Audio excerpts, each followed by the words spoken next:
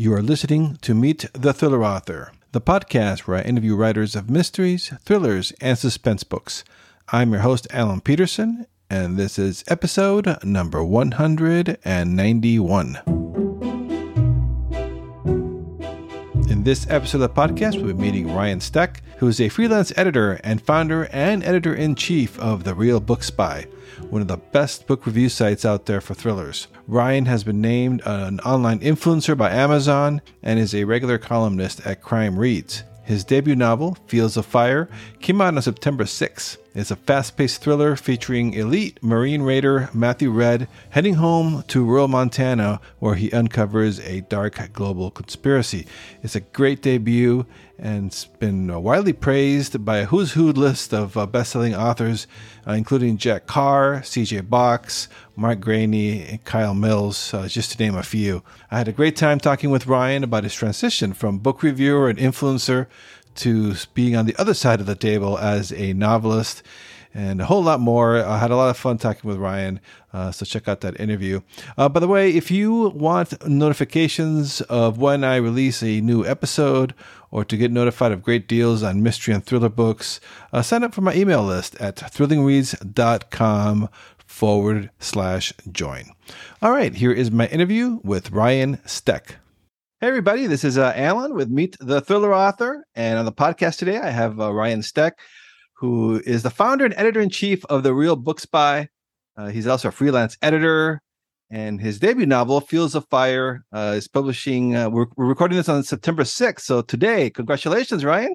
Hey, thank you so much, man. So, one of the first thing I wanted to ask you when scheduling for this interview is because, so you've been the go-to guy for all these thriller authors, The Real Book Spy, of course. Everybody knows who The Real Book Spy is. And now you're on the other side. Does that feel weird? It's, it's crazy. I'll tell you a funny story. So, Jack Carr. Everyone knows who Jack Carr is. Yeah, of course. Yeah. Number one New York Times bestselling author, The Terminal List, now a major number one TV show on Amazon Prime with Chris Pratt. I've known Jack since before Terminal List came out. So I go way back with him. Honored to call him a friend. I've interviewed him like 20 times. Like there was one of his books came out. We did an Instagram live every night together for like 2 weeks. So I've literally interviewed this guy like 20 times. And I did his podcast, Danger Close. And I realized like halfway through, I was asking him questions. Yeah. So you fall back on it, huh? I was like, I'm so used to being on the other side of this conversation, man. Yeah. Oh, yeah, that's wild. So before we get into your writing and your books, so how did you get into it? How did you become The Real Book Spy? I wish, you'd think after like 9 years, I'd have a good answer to that question. I don't. A lot of people have asked me it. I've been really blessed throughout my career. So I started as just a big fan. I'm a huge fan of Mitch Rapp and Vince Flynn. Mm-hmm. When Vince Flynn passed away, at that time, I was a really struggling first-year sports writer dealing with dyslexia. And I loved Vince Flynn because I had Googled when I was diagnosed as an adult with dyslexia. My doctor said, hey, just go read. It will help. And so I Googled dyslexic authors. I thought, hey, if you can be dyslexic and be an author, like you probably figured this out. And Vince Flynn came up.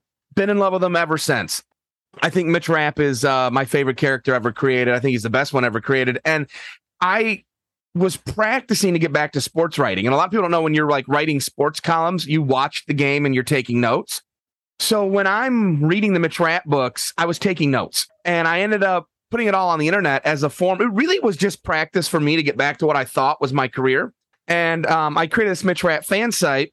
And when Vince passed away, Kyle Mills was hired to take over that series. And Kyle couldn't be more different. Vince didn't outline, just kind of wrote by the seat of his pants. Kyle is a hard outliner, 30,000 word outlines, very detailed. And he had said, send me everything. Vince had all the notes, everything. Well, he didn't leave anything behind.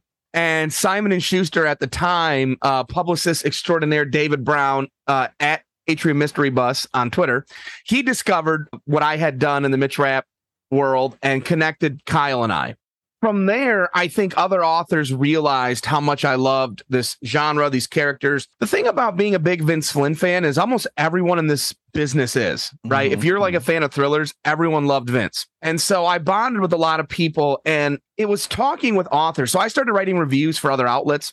and doing freelance reviews, and I was editing, and I was talking to so many author friends at the time. This is like 9 years ago. And they were like, there's never been like that one spot for thrillers. And the more I thought about it, I don't watch the Academy Awards every year, but I always look to see what won. Mm-hmm. I've never seen any of the movies that win Best Picture ever. I've never even heard of them most of the time. I like John Wick and Fast and the Furious, man, and Jason Bourne. And I like the movies that make $1 billion, Avengers, but that never win the awards. Thrillers are kind of that same thing in the literary world, And so I saw this space where there's so many thriller fans, and there was not this like one-stop shop for all things thriller. And I was just kind of dedicated to try my hand at creating that. And because I knew authors and had support and had already written a lot of reviews, it just sort of took off, man. I just got really lucky. Okay, so you always wanted to be a writer then? You started as a sports writer, so has it always been in your DNA that you wanted to write? Yeah, I think so. I loved sports. Like I love football. I love college and NFL, and I love thrillers. And when I'm passionate about something, I like to talk about it. And I don't have the radio voice, so I never thought that was me. I don't have the background to hop on TV and talk about it. But, print is a medium where I think anyone can thrive if you're passionate. So, yeah, I think that was something I always wanted to do. So now tell us about your debut novel, The Fields of Fire. That's got to be so exciting. I haven't finished reading it, but I got an advanced copy from your publisher. So it's been really awesome. Tell us about it. How did that come together? How long has that been percolating in your head? Yeah, thanks. First of all, I hope you love it, man. This book has been with me for a long time. When I say a long time, Fields of Fire stars a character named Matthew Redd. He's a former Marine Raider. I first created him in 10th grade. I was in an English assignment. 10th grade English, we had a creative writing class, and we had an intern. And this intern, her name is Shay Vanderstelt Wentz. She's very near and dear to me now. Love her to death. But many years ago, she was new. She assigned us this writing assignment that was so open-ended. Like, it was like, write about whatever you want. You can swear, there can be violence, you can do anything you want. Now, we're in high school, man. I'm in 10th grade. I was like 15 at the time. No one ever told me I could do that. It was like, I'm cutting loose. And I remember I had friends that were just excuse me, they were just excited to like swear and write. And I was like, I took this seriously. Like, I was like, I need to go home and plan this story out. And I wrote about this teenage vigilante named Matty Redd, who protects his school from an attack. Turned it in, and I can literally still remember the next day. I didn't know this assignment would be peer-to-peer. So this poor kid named Trenton Hearn had to read my story out loud in class the next day. And he kept looking at the teacher like, should I be reading this? Because this feels dicey, Next day, I got called down to the principal's office, and the superintendent was there. My parents were there, and they were like, he went way overboard with this. Like, we have to suspend him. And I had those parents like, I got in trouble a lot in school for goofing off. I had these parents who are like, if you're in trouble at school, you're in trouble at home. This is the one time I wasn't in trouble at home. My parents were like, he did the assignment, right? And he actually wrote it very well. And they were like, well, it's way too much violence, way too much language. We can't not suspend him. So I got a week-long suspension. And the joke that I keep telling, that principal is now the principal for my children. I have 6 kids. And I told them, joke's on you. I got a week off school and a book deal out of this. So now in my adult life, I got thinking one day, about 6.5 years ago, what would Matty Redd be up to now? And I have a different perspective on life as an adult, as a father. What would his life look like? At the same time, I knew I wanted to write a book. I still freelance edit for everyone from New York Times bestselling authors right on down to hopeful debuts, people that reach out looking for help. I still edit, but I've covered like 2,000 books. I've edited a lot. And I kept thinking, what on earth could I write that wouldn't be close to anything I've worked on in any capacity? Because I never want to put a book out and people are like, oh, you must have got that from, whatever. And so it hit me one day that we never see Mitch Rapp. We never see Jason Bourne out west. We never see that. And I thought, that's where I'm going to send Redd. So my hero Redd, all grown up now. He's been with me a long time. 6 years ago, I started the first draft. Redd is all grown up now. He's a former Marine Raider, like I said, who, when we first meet him, is still part of the military and is kicked out for reasons that he can't really control. Devastated, he goes back to his hometown of Wellington, Montana, for the first time in over a decade and finds his adopted father murdered. The details don't sit right with Redd. So the more he pokes around and investigates, the more information comes to light. And in doing so, he unearths a global conspiracy right in the heart of Montana that only he can stop. Yeah, that's what I really loved about your book. It really blends like the action military thriller and like a good old crime thriller, which I love.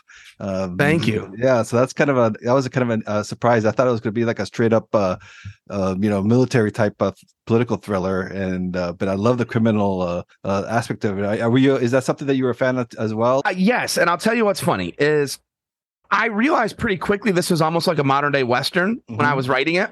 Now, I wrote this thing 6 years ago. I remember talking to my agent. I said, it's a modern day Western, but I'll never call it that publicly because Westerns aren't popular. No one likes that. Well, here we are today. When I signed my book deal 18 months ago, I had said to my publisher, it's really a modern day Western, but I'll probably never say that publicly. I start every interview now with like, so anyways, this is a modern day Western because Yellowstone is huge. 1883 is huge. Like the Western is like exploded. And I was like, I mean, if you look at the cover, we were trying to be subtle that it's kind of a modern day Western looking at the cover of Fields of Fire. In its heart, that's what it is, and I think Red encompasses that, this Wild West, this view that we have on the West, those corny lines that we see in every Western where they're like, call 911 and the protagonist says, I am 911. That line is tired, but it's true though, right? You go out to Montana, and if you need backup, that's hours, maybe days, not minutes. And I thought that in of itself really heightens the stakes. You really are alone there. And you really have to figure out everything on your own and you're isolated. And I like that. I love action thrillers and political thrillers, but like, I'm not Vince Flynn. He is my all-time favorite author, but I never thought I could write in that space. Ever. I would be terrified if someone asked me to write a book like that. My second favorite author is C.J. Box. I don't know if you're familiar with him. Oh, yeah. I love C.J. Box, yeah. So Chuck is another guy I get to call a friend. And when I told my agent, again, 6 years ago, I said, I'm going to write a book that's going to be Vince Flynn meets C.J. Box. And I remember he said to me, like, what the hell's that look like? And I said, give me like a year. We're going to find out. I didn't know if I could pull it off, but that was what I was going for, was Vince Flynn meets C.J. Box. And I love that C.J. Box writes modern day Westerns that are also crime thrillers. And some of his are more political thriller, more action thriller. And I just like that variety. And I think Montana is the perfect place where you can get away with doing a little bit of all that. You're hitting this new popularity at the beginning versus when it's going down. Yeah, it worked out pretty well. Good timing, man. Good timing. So everyone's like, "Oh, Ryan, yeah, he's a smart guy. He's jumping into that because it's popular now, not knowing that you've been working on this for years." I mean, I got lucky with that. I'm usually really bad with like headline beating. I don't know. So are you familiar at all with the Georgia Guidestones? Have you ever heard of the Georgia Guidestones? No. So, all right, Google them. And if you're listening to this, go back and Google it. It's this crazy thing that's shrouded in mystery that no one really knows where they came from. But it's like, just Google it. Trust me. It sort of feeds into the plot for Fields of Fire. So I don't want to give anything away. But I opened the book with the Georgia Guidestones originally. And just recently, they were blown up. And it was all in the news. And I called my agent very excited and was like, yes, like this is awesome for me, right? Because people are probably going to want interviews. Like, this is all in my book. And he was like, yeah, but you took that out. And I was like, no, I didn't take that. I would never do that. I left that in. And he's like, no, you took it out. And I literally ran here into my office and grabbed one of the galley copies, the early prints of Fields of Fire, and I opened it and it was gone. And I was like, you've got to be kidding me, man. That was like my shot to beat a headline, So yeah, it feels good to have arrived. I think we're going to see a lot of authors trying their hand at more modern day Westerns, even if they don't say that's what they're doing. I think you're going to notice a nuanced shift to people trying a little more because it is so popular right now. Taylor Sheridan, right? He's the one who's doing those the movies, the Hell. I can't remember. Hell and High Water? Yes, love that one. That was great. Wind River? Yes. Yellowstone, 1883. The new one, I can't remember what it's called. It's a date, but it's got Harrison Ford, Helen Mirren. Like, oh wow. Yeah. It's crazy, man. We're seeing that explode. And so for me, yes, I was sitting there like, this could be good timing. For a business, you're like, yes. Yeah, you're not wrong. So now, so what about your writing process now? Do you outline? Do you write by the seat of your pants? What's your process like? I'm not an outliner, but kind of forced to be. And this, I say this jokingly, but it is true. So I told my agent, I signed a 2-book deal. Fields of Fire was done. I was going to write book 2. It's called Lethal Range, comes out next August, which is done and turned in and everything. But when I was going to sit down to write it, I said to my agent, I'm not going to do an outline. And he's like, well, the publisher needs an outline. And I was like, yeah, but I can't do one. I'm just going to write it and turn it in. And he's like, so you have a payment tied to turning your outline in. And I was like, oof, I'm going to have to write an outline. Okay, I'm an outliner. So let me figure that out. And it also, fully transparent makes me a hypocrite, because when I'm an editor, I tell all my clients we need to outline.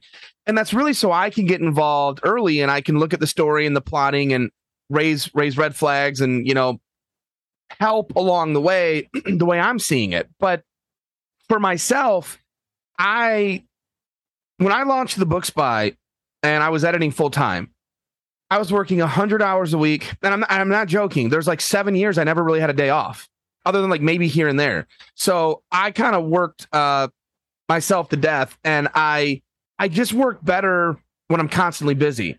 However, I don't have all day to sit down and write. Still running the Book Spy, still editing. I'm now a Twitch streamer, by the way. So I stream on Twitch every night, which is growing a community there and getting to know readers and people. So here's what I do. I can't sit down at a computer to write unless I know exactly what I'm writing. So I write about 2 hours a night. My schedule, I usually get up really early. I do Book Spy stuff. I start reading a book. Lunchtime rolls around. I do editorial calls, stuff like that with clients. I'm thinking every day. I try to write a chapter a day, 2 hours, write 1,500 to 2,000 words. If you do that consistently, in 2 months, you have a first draft. 100,000 words is pretty standard length for a thriller novel. I think all day, what's the chapter I have to write? What's the scene I have to write? And I let it play in my head over and over until I get it just right. And then usually I stream from like 8 to 10 p.m. Eastern. When I'm off stream, I usually write from like 10 to midnight, and then I go to bed. And from 10 to midnight, man, I just sit down and I let that scene play, and I just write it out as fast as I can. And then I literally go to sleep thinking about tomorrow. Like I usually will put myself in a corner, I've had a lot of calls with my publisher where they go, hey, Ryan, this is really great. We can't wait to see how you get read out of this jam. And I'm like, me too. I hope I can figure it out. And I wake up, I'm brushing my teeth in the shower, like thinking about it. What am I writing tonight? And so I spend all day on my other jobs, right? And thinking about this, and then 10 p.m. rolls around. I sit down and just start cranking it out. It doesn't have to be good. There's a saying in our industry, you can fix bad pages, you can't fix blank pages. So I know if I just get that first draft out in like 2 months, I can edit it for as long as I need. I can cut, I can add, I can tweak, I can make it better. But if I just get the story out, I can see it, I can move it around, I can do whatever I have to, and I can fix it. But I just got to get it out. And so that's my process. I don't think it will work for everyone, but I do believe that writing every day is essential. Now, you mentioned though that your second book is coming out next year. Is that a different? Is this part of the series, or is that a different? Yep. Okay, so it is number 2. All right, awesome. Second Matthew Redd book. We're really hoping that we get a renewal for more books and to keep this series going. My plan is to be writing Matthew Redd thrillers for a long time. I literally had sat down and sketched out like the first 7 books. So I kind of knew where the series was going, what's happening. I'm really proud of Fields of Fire. Like I really, really am. And so I feel bad saying this, but I'm so pumped up about next year's book. The first books are tricky because you're introducing characters, you're world building.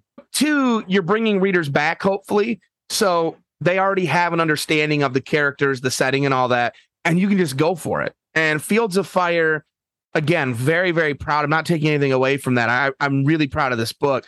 But book 2, Lethal Range, is I really went for it. There's more action, more explosions, stuff like a little bit more of what you'd see from maybe like a Vince Flynn action-wise, but again, still right in the heart of Montana.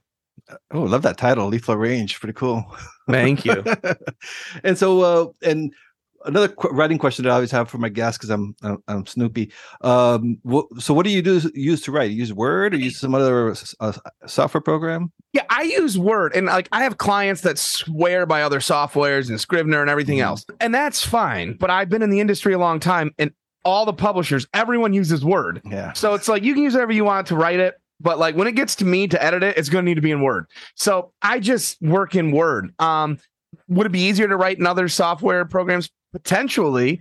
But I think the learning curve for me, again, I just need to be able to sit down and write, get this scene out every day.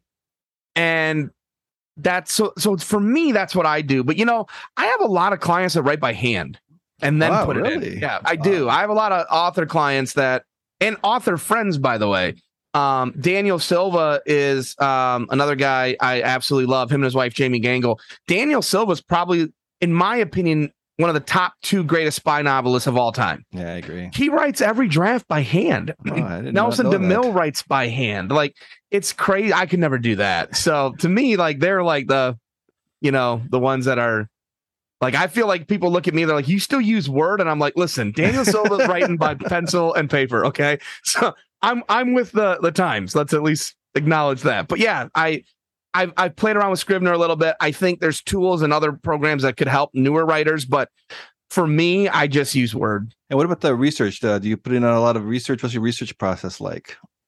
Yeah, a lot, because I don't know everything I'm writing. Thankfully, being a book spy, being an editor I have a lot of connections. I had a pretty healthy Rolodex of people to call on. I already said Jack Carr. I bothered him a lot for details. I'm not former military. So, all the time I'm texting, these people like, what gun would he use here? And then I have to go research that, man, and same thing with, I live in Michigan. This series is set in Montana. So the amount of research, and I'm going back soon. The amount of research for that is overwhelming at times. I try really hard if I know most of the story, I try to get the research done before I start writing, because I do think it's really hard if you're writing and you're like, oh, shoot, I got to research this. I just think that kind of throws your mojo off. So I do try to do the research ahead of time. But yeah, there's no way around the research. I do think that's what separates a lot of people that want to be authors and then people that got published is you can write really good stuff, but it's not quite accurate. It's not quite where it needs to be, or it doesn't pass, the authenticity test. I'll be honest with you, Alan, I didn't know I passed that test until CJ Box blurbed Fields of Fire on the cover. And when he called it a terrific sense of big sky country, I was like, oh, we did it. No one knows that area like Chuck Box. So things like that. But yeah, the research is just, you can't cheat it, Mm-hmm. Yeah, I was going to say, too, I really love your cover. What do you have any input on that, or how does that work out? I know that it varies with publishers and stuff, but. Yeah, I mean, it was funny. When we sat down to do the cover discussions for Fields of Fire, my publisher, they're so great to me, Tyndale House. I love everyone there, and they're so supportive and great.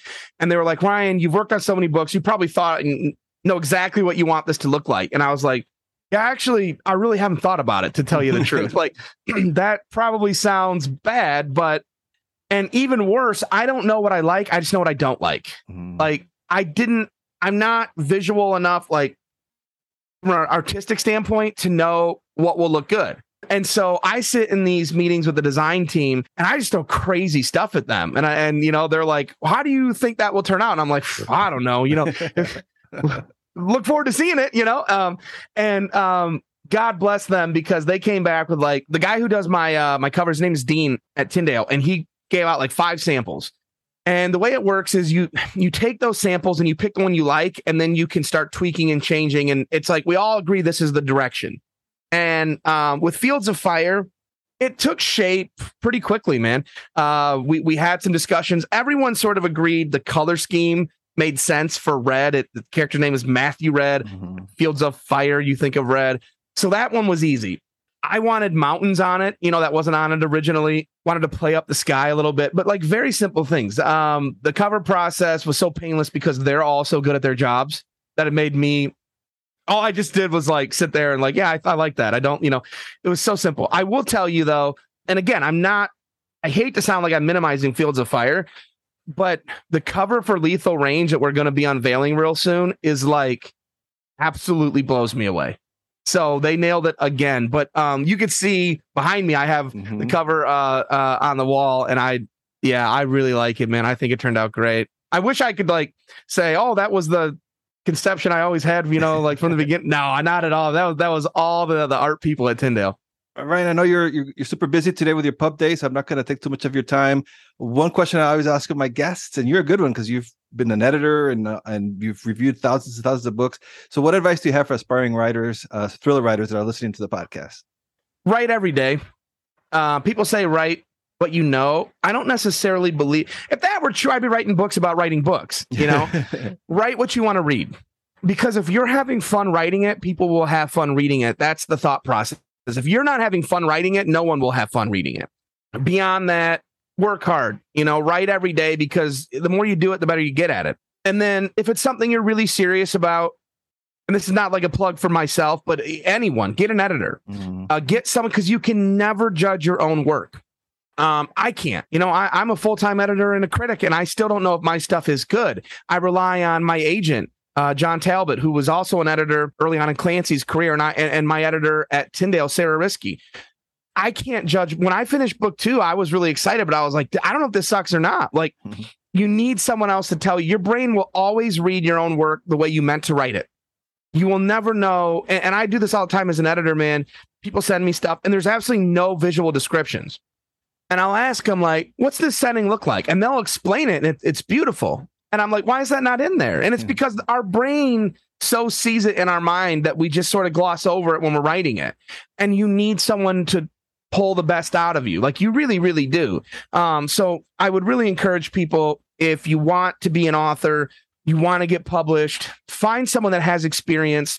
And I still edit. And by the way, people can always reach out to me at ryan@therealbookspy.com, and I can recommend others too. But find someone that knows what they're doing a little bit, that can help you in that process, and then help you in the query process, because getting an agent is really hard these days. And have someone that knows how to make your query stand out, and then just don't quit. Keep going.